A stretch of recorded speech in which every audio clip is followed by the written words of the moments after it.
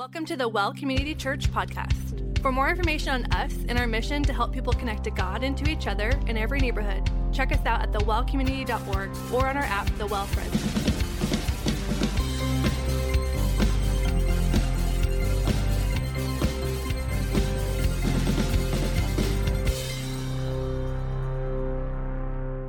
Well, good evening, church. How are you guys?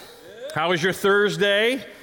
You've passed, you've crested the hill of the week. You're on the downhill side. We're making it. Friday's just around the corner. So hope it has been a good week for you guys. I'm Mike, by the way. If I have not had the privilege to meet you yet, I'm one of the teaching pastors here at the Well, and it is my great privilege to get to handle the word with you guys this evening. I don't know what your lives were like kind of growing up, maybe what hobbies you had.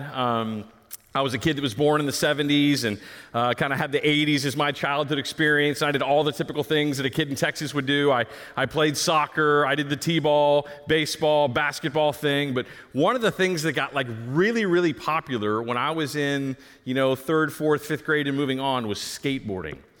Do you remember Tony Hawk and maybe those names that we know is maybe today, the guys are still around? Well, those guys were like just beginning to get in it. The Christian Hossois, the Mike McGills, the Lance Mountains.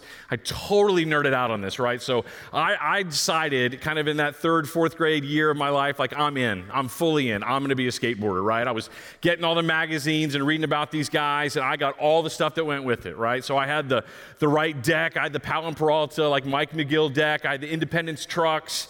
I had the slime ball wheels, like everything that you were supposed to have to be a skater. I had everything on the outside. I had the long hair that would kind of like flip around and like the attitude that went with it and all of that stuff, right? I looked the part in every sense of the word. From head to toe, I was a skater. The only problem was when you put me at the top of a vert ramp, I absolutely fell apart. I looked the part, but I could not skate at all. I mean, I could get on a skateboard and I could push it down the street, right? And I could get from point A to point B, but anything that required any degree of skill, like anything that was necessary to actually be a skater, I didn't have it. And it became very apparent to everyone around me, right? As they saw me from the outside and they kind of bought my story for a little bit until they actually saw me get on a skateboard. And they had a name for me. They called me a poser.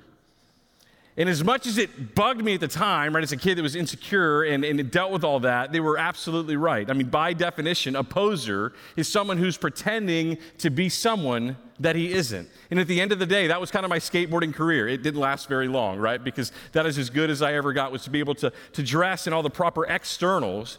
But when push came to shove and the things that were necessary underneath the surface, they simply were lacking. They weren't there. Well, tonight, as you turn in your Bibles to 2 Timothy chapter 3, that's what we're talking about. Poser Christianity, so to speak. Paul is talking in a very firm tone, moving through this chapter as we're now literally cresting the hill in 2 Timothy as well, now moving towards the end of this book. His tone is going to begin to change, and he's going to begin to speak through things that haven't yet occurred. You're going to notice a tense change in verse 1 as we get into it. Paul's going to begin to speak to things that are going to happen in the future. He knows that this letter that now he is writing to Timothy is his last, that death is coming. And the words that he is saying are of extreme importance. And he's going to talk about in verse 1 an evil, a present danger in Timothy's day that he's going to say it isn't just unique to Timothy, your day, but it's actually going to be throughout the entire church age. In fact, he says it's going to go from bad to worse. So the believers, Timothy, that come after you can expect actually more of the same. And in verses 2 through 5, Paul is going to outline 18 qualities of these false teachers, of these poser Christians, so to speak, that will culminate into one last kind of major quality. And his tone throughout this, again, is harsh. So turn with me here to verse 1 of chapter 3, and let's read this together.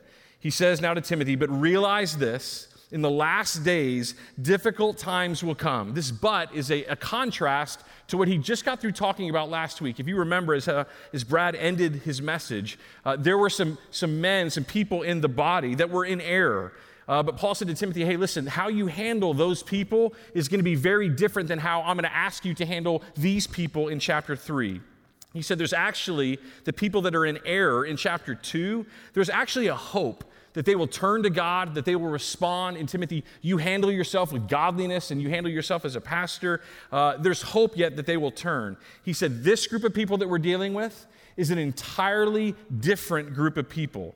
And he says in the last days, as you see that here in verse 1, that's the time period that we're in now. From the death, burial, and resurrection of Christ as the church age starts, all the way till now, we're in the church age, the last times. Timothy saw the beginnings of those, and we are still in that same period today. Every day after Jesus' resurrection, so to speak, is this age that we're living in. And Paul is addressing these things. And I want you to notice, again, this tense change. And you'll see it all throughout chapter 3 and even into chapter 4. He says in chapter 3, verse 13, evil men and impostors will proceed from bad to worse. Again in chapter 4, for the time will come. So he's speaking of things that are future for Timothy, but are beginning to happen even right now during his day. So he's speaking of this thing. And he says there are going to be difficult, literally troublesome times in your day, Timothy. And I want you to notice in verse 2, here's what makes these days that Timothy is living in particularly difficult. And here comes this list, this shotgun list of 18 qualities. He begins here in verse 2 by saying, for men will be lovers of self, a word that he only uses here, Paul does. In fact, it's never used outside of Paul's language in the New Testament, only here. It basically means narcissistic. These men are full of themselves. They are their own world. They are their own God. Their Instagram feeds are full of selfies, so to speak, right? They are focused on themselves and them alone. And Paul describes these men as being centered in this maybe idea of humanism, where their standard is the standard. They are lovers of self. Not only that, but continuing on here in verse 2, they are lovers of money. It's not just the idea of being coveting and wanting things that aren't yours, but it's the idea of keeping things that you already have. These false teachers had apparently some degree of prosperity, and they wanted to hang on to that, and they were willing to fight for what they had felt like was rightly theirs. So they were not just coveting, but holding fiercely onto what they had. And as we continue here, they are indeed as well boastful. That word literally means empty pretender or a boaster. We would get the word swagger from it. They kind of had this air about them, this arrogance, because they're boastful, an outward manifestation of the fact that they are inwardly proud or arrogant. In fact, that's the very next word that you see. These men are arrogant as well. It means literally to show above or to speak to someone as if they were beneath you. They viewed themselves, these false teachers, as above everyone around them. Not only that, but they are also revilers. That's actually where we get our word blaspheme. It means to speak evil or to be slanderous, reproachful, railing, or abusive. So this is the tone of these men that they are communicating. As we continue on here in this list, you're going to notice, at least in the original language, the words that are mentioned here begin with the prefix a, like we would have in our language, like if I said moral or amoral, or theistic or atheistic. It means a quality that they don't have. It negates whatever they're saying. And Paul's going to walk through now a list of things, these men should have, a certain quality that the godly individuals would have, that these men are now lacking, a virtue that they simply are without. Notice this one. You maybe wouldn't expect this to be in the list, but here it is. Disobedient to parents, literally lacking in obedience. Paul believes, as the Old Testament does, that true godliness would show itself in obedience to parents, as the Ten Commandments tell us, to love and honor your father and your mother. These men apparently are not doing that. They are disobedient to their parents, as well as being, next word here, ungrateful. It's interesting that quality is mentioned among false teachers. They live their lives as if God isn't even around. They are maybe what we would call functional atheists. All the blessings that they are receiving, all the bounty in their lives that they are enjoying, you know who's giving it to them? Themselves. Because they're humanists, they are self-centered, and they have no gratitude or gratefulness about them in any way. Not only that, but they are also unholy, lacking the characteristics of a moral purity. These are men who do not exemplify the qualities of godliness. Their lives have not been changed from the inside out. There's no desire to walk with Jesus. There's no overflow of an abundant kind of white-hot center that would lead them into worship and a life change to say, God, I want to pursue you. That simply is not a part of their world. They are unholy, lacking moral purity. And now in verse 3, Paul continues again. This is a shotgun kind of ugly list. He says, you are unloving. Literally, it's the word heartless. You are hard-hearted, unfeeling, without regard for others. You, again, only care about you. There's no concern in your life for those around you. And because of that, you are irreconcilable. That's where we get our word truce breakers. These men refuse to enter into a treaty. They are irreconcilable. When difficulty comes, they simply can't be proven wrong. They won't enter into a disagreement with the idea of working something through. They refuse to work towards maybe a settlement or a grievance in any way because they are always the ones who are right. This is the quality that they exude. Malicious gossips is next. Literally, the word is the idea of false accusers. It's the word diablos. It's where we get our word devil. In fact, it's often translated that way. If you're reading out of an ESV, it says it's slanderous because that's one of the main things that Satan does in regards to us, to God. We are slandered by him. These men are in the same way. They are diablos. They are slanderers in their speech. Not only that, but they are without self-control, without power over oneself. They don't have the ability to handle their bodies in godliness. There's no control over themselves. They lack sufficient limits and restrictions on their passions. There's no restraint where there needs to be a godly, self-initiated restraint through the means of the Holy Spirit to do that. This same word, by the way, is used in a positive sense in the New Testament. Our elders of the church, according to the book of Titus, are told to be disciplined, right? That's the idea of having self-control. The fruit of the Spirit is what? Love, joy, peace, patience, kindness, goodness, faithfulness, gentleness, and self-control. It's a fruit of the Spirit that the Spirit bears in us, right? That produces that in the lives of those that are submitting to Him and walking with Him. These men don't have that. They do not have the ability to control themselves because they're not walking in the Spirit. They are also brutal. They are fierce. Not tame is the idea. Savage is one way that this word is translated. It's the opposite of being civilized. There's nothing kind or civil about them. They go on to say, Paul does here, haters of good, literally not loving good. These men don't care about those things around them that are good and holy and wholesome. The good things that are true, that Philippians 8 says, that are honorable and just and pure and lovely and of good report. They don't care about any of those things. And it's not just, by the way, that this comes from them. They feel this way about others also. They have no interest in the public good, no interest in social things for the betterment of people around them, no ability to get outside of themselves and contribute maybe to the things in society that would help others advance or be helpful to them. They don't do any of those things. None of those qualities exist within them. And Paul will continue in these next two characteristics. Again, in the original language, it has the prefix pro in front of it, indicating like an aggression and an inclination or even a vice. Look at 2 Timothy chapter 3, verse 4. He says they are treacherous. They have a predisposition, so to speak, towards betrayal. They are traitors.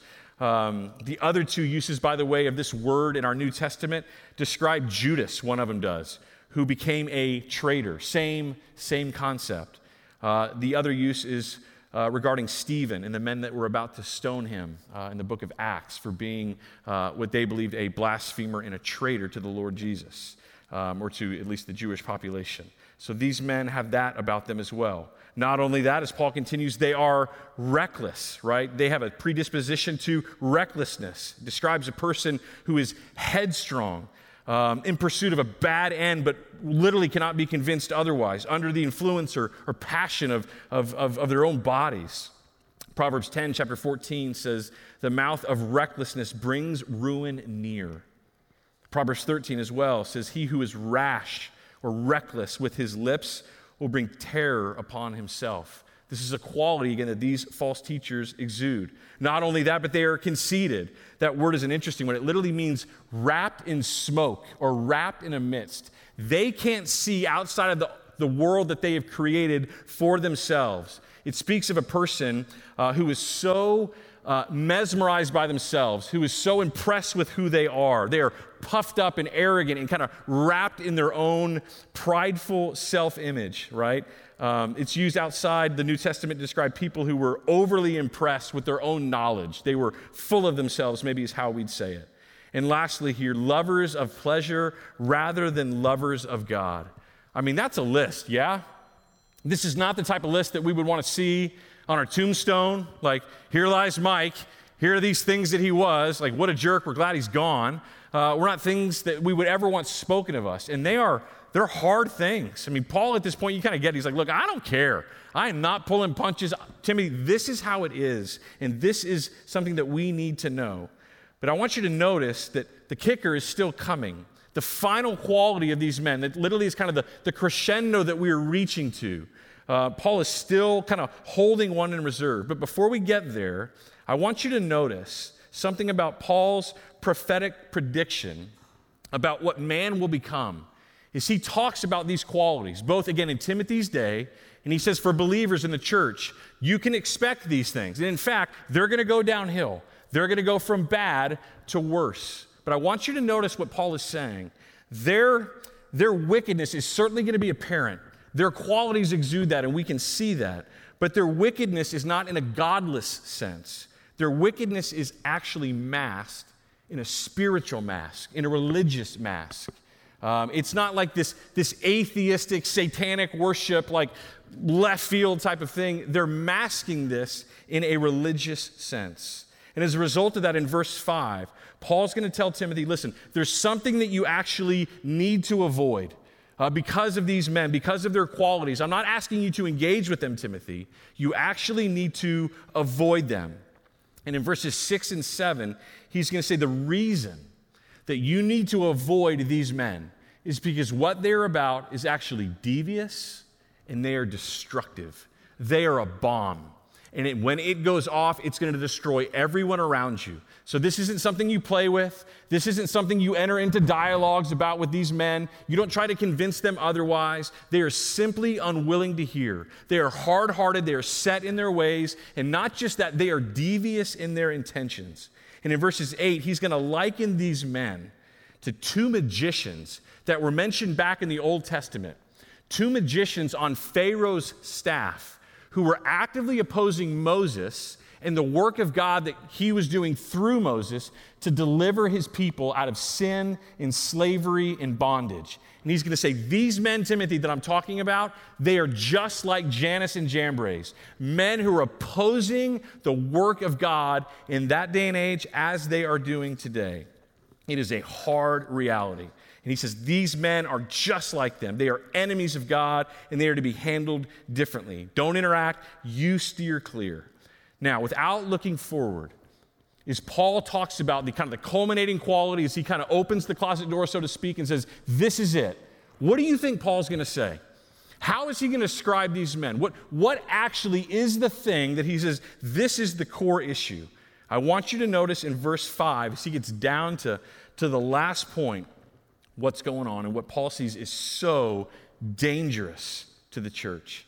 He says this, these men are holding to a form of godliness, although they have denied its power. Avoid such men as these. They are holding to a form. It's the word morphe.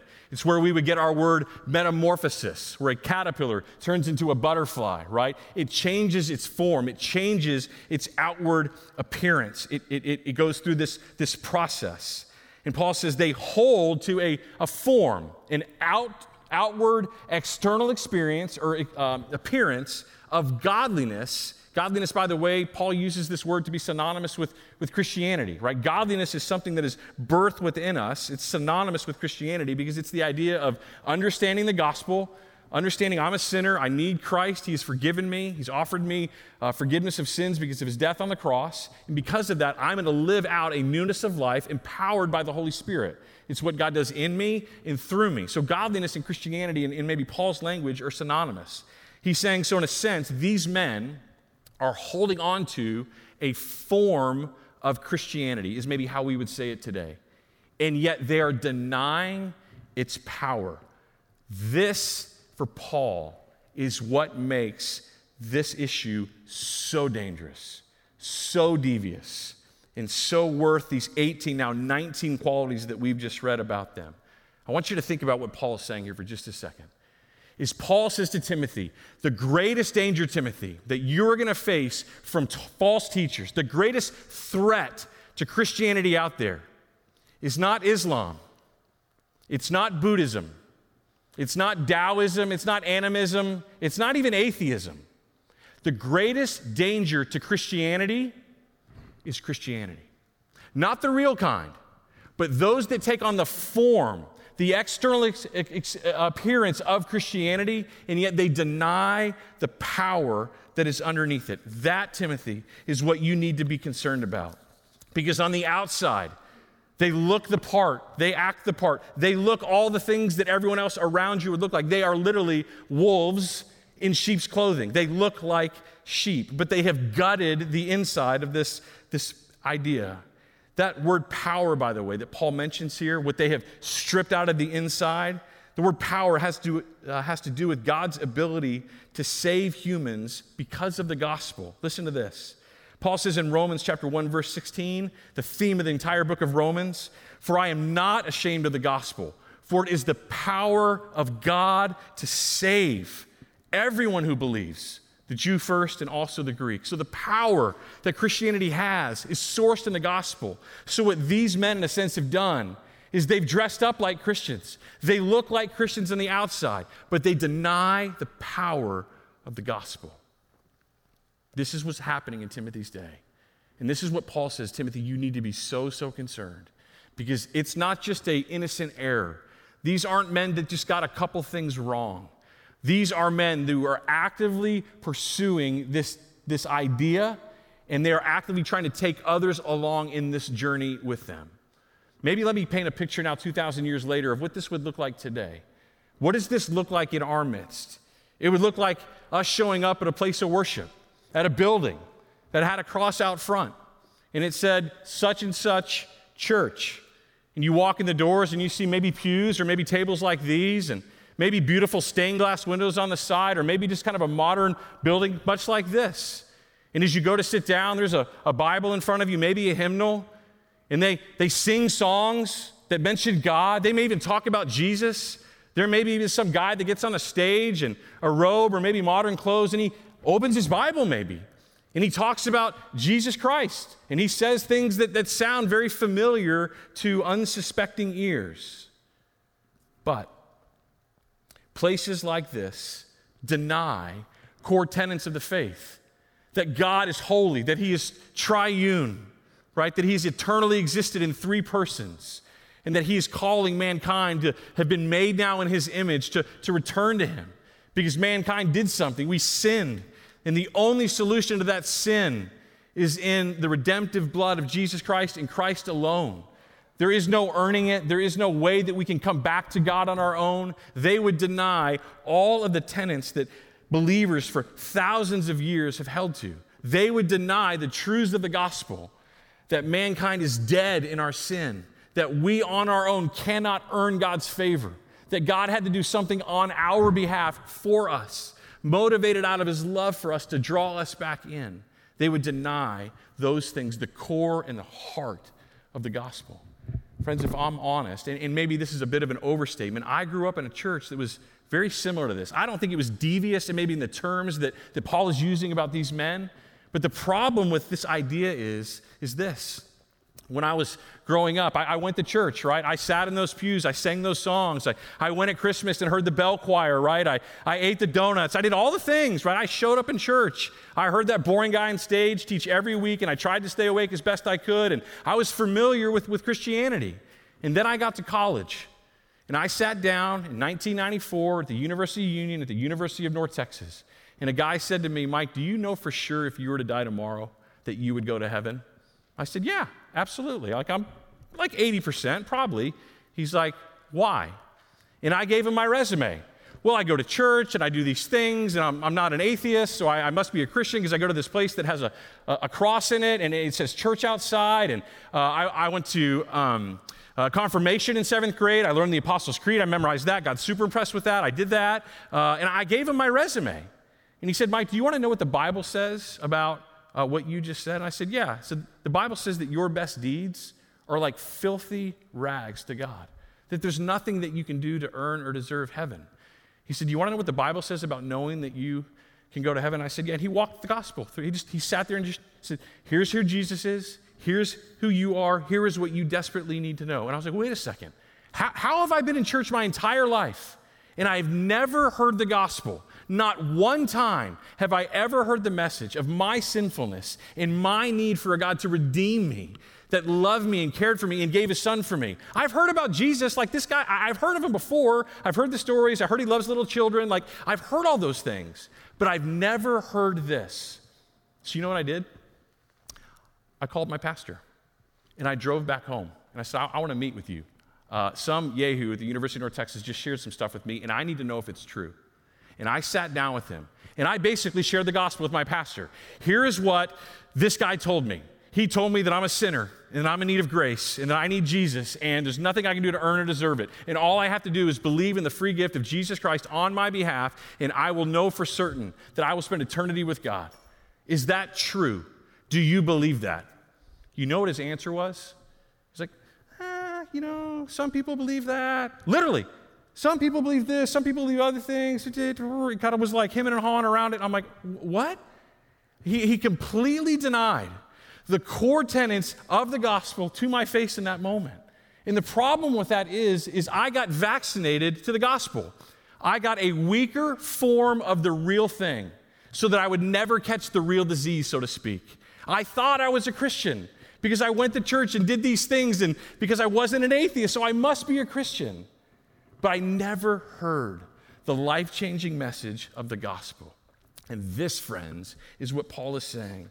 This is the danger in the message that these men are bringing. And this is why he tells Timothy, in no uncertain words, have nothing to do with these men. It's a hard reality. And I want you to notice in verse 6 and 7 why he says this, why their message is so devious and so destructive. For among them are those who enter into households and captivate weak women, weighed down with sins, led on by various impulses, always learning and never coming to a knowledge of the truth. He says, do you know who they pick on? They find women, specifically women that are new to the faith. Paul's not, by the way, making a statement about all women. He's talking about a certain group of women who didn't have the theological and biblical anchoring because they were new to the faith. And as a result of that, they were like the group of animals that were traveling together, and they were among the weakest at that time because they were new.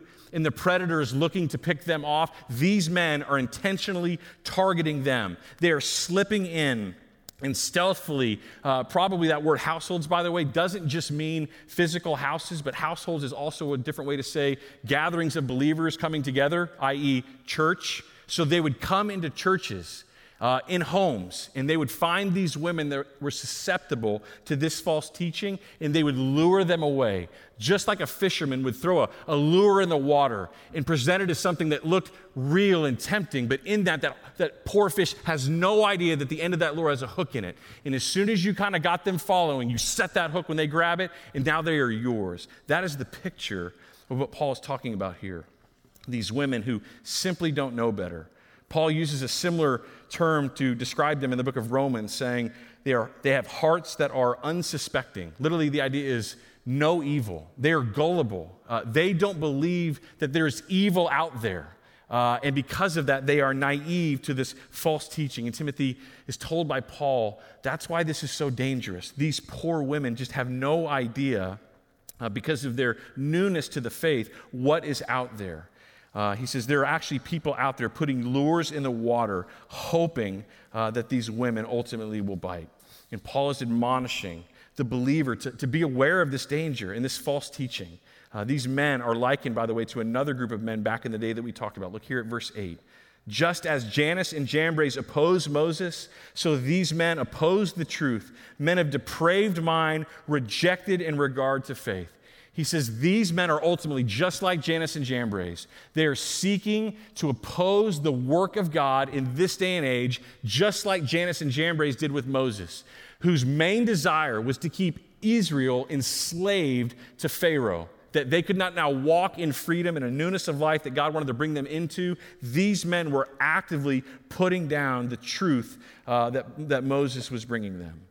But Paul ultimately says in verse 9, and this is where we'll conclude, he says, Timothy, I don't want you to lose sleep over these guys, because in verse 9, but they will not make further progress. Their folly will be obvious to all, just as Jannes and Jambres' folly was as well. As you hear those words today, we're still talking about Moses, but we don't know who these guys are. Their folly, Paul says, in the same way, just as these guys were like a hot burning thing in a moment and it's gone, these false teachers will go the same way. But there will be more and more and more that are going to rise up through time. They're going to have the same motivations and the same heart to lure Christians away, to lure people into a deceptive and dishonest view of the faith. And they look so much like Christians on the outside, but on the inside, they have stripped Christianity down of what its vital, most important thing is, and that's the gospel, the message of truth of what Jesus has said. So as we look at this picture, from Timothy's day till Jesus returns, Paul says there's going to be people just like them, and they're going to hold an impotent form, basically, of Christianity that looks bright and shiny on the outside, but ultimately, they are posers. They are posing as Christians, but they are not. And Paul reminds him, you do not interact with these men. You avoid them at all costs. They are deceived by their father, the devil, and there is not hope for them softening their hearts and turning to God. So what do we do with this today? How do we respond to this idea that in some ways Paul's actually writing to us? He's saying, Mike, in your day and age, in 2022, you need to expect the same. It's going to wear a different coat. That wolf is going to dress up in a different sheep costume, so to speak, but you need to expect that people like this are going to be here. So let me ask you maybe two questions and then leave you with a thought. As you think about this false teaching in our day and age, do you have the biblical acumen to discern false teaching from real teaching, from biblical, honest teaching? I'm not talking about maybe the blatant stuff that's out there, but some of the stuff that's more deceptive. Are you able to listen to a sermon and go, you know what, that's solid? Are you able to pick up a book and read it, a book about Christianity, and say, yeah, that seems right? Or, you know what, this bugs me. Are you able to look at your TikTok feed or your Instagram feed when there's these 1-minute snippets of things that sound incredible and there's these passionate, gifted communicators that are talking about God or the Bible or whatever and say, yeah, that's solid, or that's not? I think Paul in a lot of ways is admonishing us to be like the church at Berea, that were more noble than the Thessalonians that lived next door to them. And the reason why is Paul says they received the word with great eagerness, or Luke does, examining the scriptures daily to see whether these things were true. The things that they heard from the Christian community, the teaching that they heard, they examined it through the scriptures. Is this right? Is this true? Is this consistent with what the Bible says in all those regards? The idea is that they're not just being fed by people around them, they're feeding themselves because they are reading the scriptures and they are knowing these things. And friends, here's the reality. All of us are susceptible to false teaching. I am, and you are as well. Because often what happens in places like these, when these type of men come into places to deceive intentionally, the characteristics that they exude often end up being passed on to their followers. I mean, as you think about this love of self, love of money, love of pleasure, those things in my flesh sound fantastic. And if someone said, Mike, God's all about these things, right? And he wants you to have these things. Boy, those are very tempting lures to put in my water, so to speak, that I would want to respond to. But sometimes it goes beyond even that. There's a sense in all of us that we actually want some of this. Listen to what Paul says, and we'll cover this in about a month in this next chapter. He tells Timothy in 2 Timothy chapter 4, for the time will come when men will not endure sound doctrine, but wanting to have their ears tickled, they will accumulate for themselves teachers in accordance to their own desires and turn away their ears from truth and turn aside to myths. There's something within us, within our flesh, that part of us that is not regenerate and walking with the Holy Spirit, that actually wants to hear those things, that our flesh wants to be gratified. And if we take that to its extreme, we will find people around us that tell us the things that we want to hear so that we can go gratify our flesh. We all have that in us. Maybe you've walked down some of these roads. I think about people that are struggling in their marriages, two believers that are just having a hard time. And all of a sudden, my view of the scriptures is I think about what the Bible says about divorce, that God hates divorce, and he wants them to stay together and work these things out. It's very tempting in those moments with people I love to say, maybe God just wants you to be happy. Maybe God really doesn't want that for you. Maybe now I need to bend the scriptures to fit what I'm seeing around me. Maybe when I'm watching people that I love, wrestling with a kid that's struggling with same-sex attraction or transgender or those things, it's very tempting and all of those things. Gosh, I love them and I love their kid. Maybe if I just bent what the scripture said in this area or found someone that gives me permission to do that, then I can love them better or care for them more. Right? We all have those tendencies in us. And it's so often when those things hit our lives that we tend to bend in those areas. But if we don't have the biblical acumen to figure that out, to put those pieces together, so to speak, we're going to fail in those areas. And I think if we're not honest with what's underneath the surface in all of us, that there is a temptation in a lot of those messages to bend and to flex and to listen to those voices. So, do you have the biblical acumen to figure out false teaching from consistent, orthodox, biblical Christianity? Secondly, if not, why not? Have you thought about investing in that idea? We work really hard around here to feed you guys well on a Thursday night or a Sunday morning, to prepare a meal for you, so to speak. But if this is the only meal that you're surviving on throughout the week, you're going to starve. We hope it's a good one, but this isn't going to nourish you for 7 days in a row. If we together are not actively pursuing Christ on our own, if we are not becoming self-feeders and spending time with the Lord, reading our Bibles, the Word of God, and saying, God, what do you have for me in this? What does your word tell me about who you are, about who I am, about my needs and my wants and my desires, about the things that are good and things that are like, if we're not doing that together, we're going to fail in that. Friends, we have so many avenues at this church outside of a Sunday to do that. We've got our residency program that meets 3 mornings a week that just walks through a lot of the Old Testament, a lot of the New Testament. We just teach the Bible. The men that you're used to seeing up here, Josh Hawley and Mike Cirsoni and myself and others, are just teaching that. That's an avenue for you. We have 500 women that sit in this room twice a week and are hearing the scriptures taught from Melissa Denisi and her team, going through the book of Daniel right now.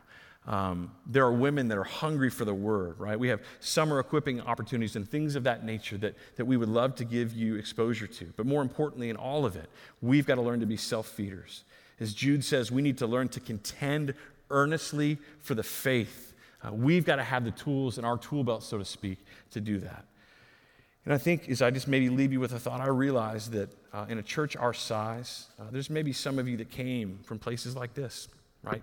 That grew up in churches like I did, that maybe we wouldn't call deceptive to the fullest degree. There were wonderful friends that I had in that place, wonderful, kind-hearted people with great intentions. But some of you may have even experienced in your own upbringing an extreme version of that, maybe similar to what Paul's talking about here. Friends, if that's you, I hope this is a safe place for you. And I want you to know we do not have the corner on the market. There are many churches in Fresno that would stand in places just like this and say, listen, this is the truth. All of those churches, we are on the same team. Not all of them, but there's a number of them that would preach this. One of the things that you'll see in false teachers consistently is this idea of control. We want to help equip you guys for the life that God has in front of you. Some of you are going to be here for a season, right? You're in high school, and then you're going to leave and go to college and then off, right? And we want you to have the ability to say, I need to go find a place of worship, and I need to have the ability to think through, what do those things need to look like? How do I discern that on my own? College students that maybe are here for a season, and then they're going to go back home. We want to invest in you. We care about you. We do not have the corner on the market here, but we want to stand with other godly believers in churches that would teach clearly the gospel and talk about Jesus as being our hero to invest in you as well. So if that is you and maybe you've been burned in the past, friends, we are not the answer, but we know the one who is, and we want to exalt him. So I hope and pray that this is a safe place for you, where you will hear consistent teaching that exalts the Lord Jesus Christ from a place that believes that this is the Word of God, and that will not strip Christianity of all that it is, but will exalt the gospel and exalt the beauties of those things. So friends, let's pray, and let's just be mindful of that as we leave this place. God, thank you for, again, just another a warning from Paul of the realities that things like this are out there. And Father, I pray that you would give us as believers eyes to see and ears to hear of the false narratives that are out there, the temptations in our worlds to bend and flex from what your word says. Father, would you help us to be able to discern that on our own, and through the Spirit that lives within us and the sealing of the gospel, God, in our hearts, that he would guide us into truth. God, would you help us to walk intimately with you so that we could do that? Father, thank you that we are those that have been redeemed, those that have put our faith in Christ, and that salvation is secure because of who you are and what you have done on our behalf. Father, thank you for those truths that we rest on, that we lean on, and that we trust in. In Jesus' name we pray. Amen.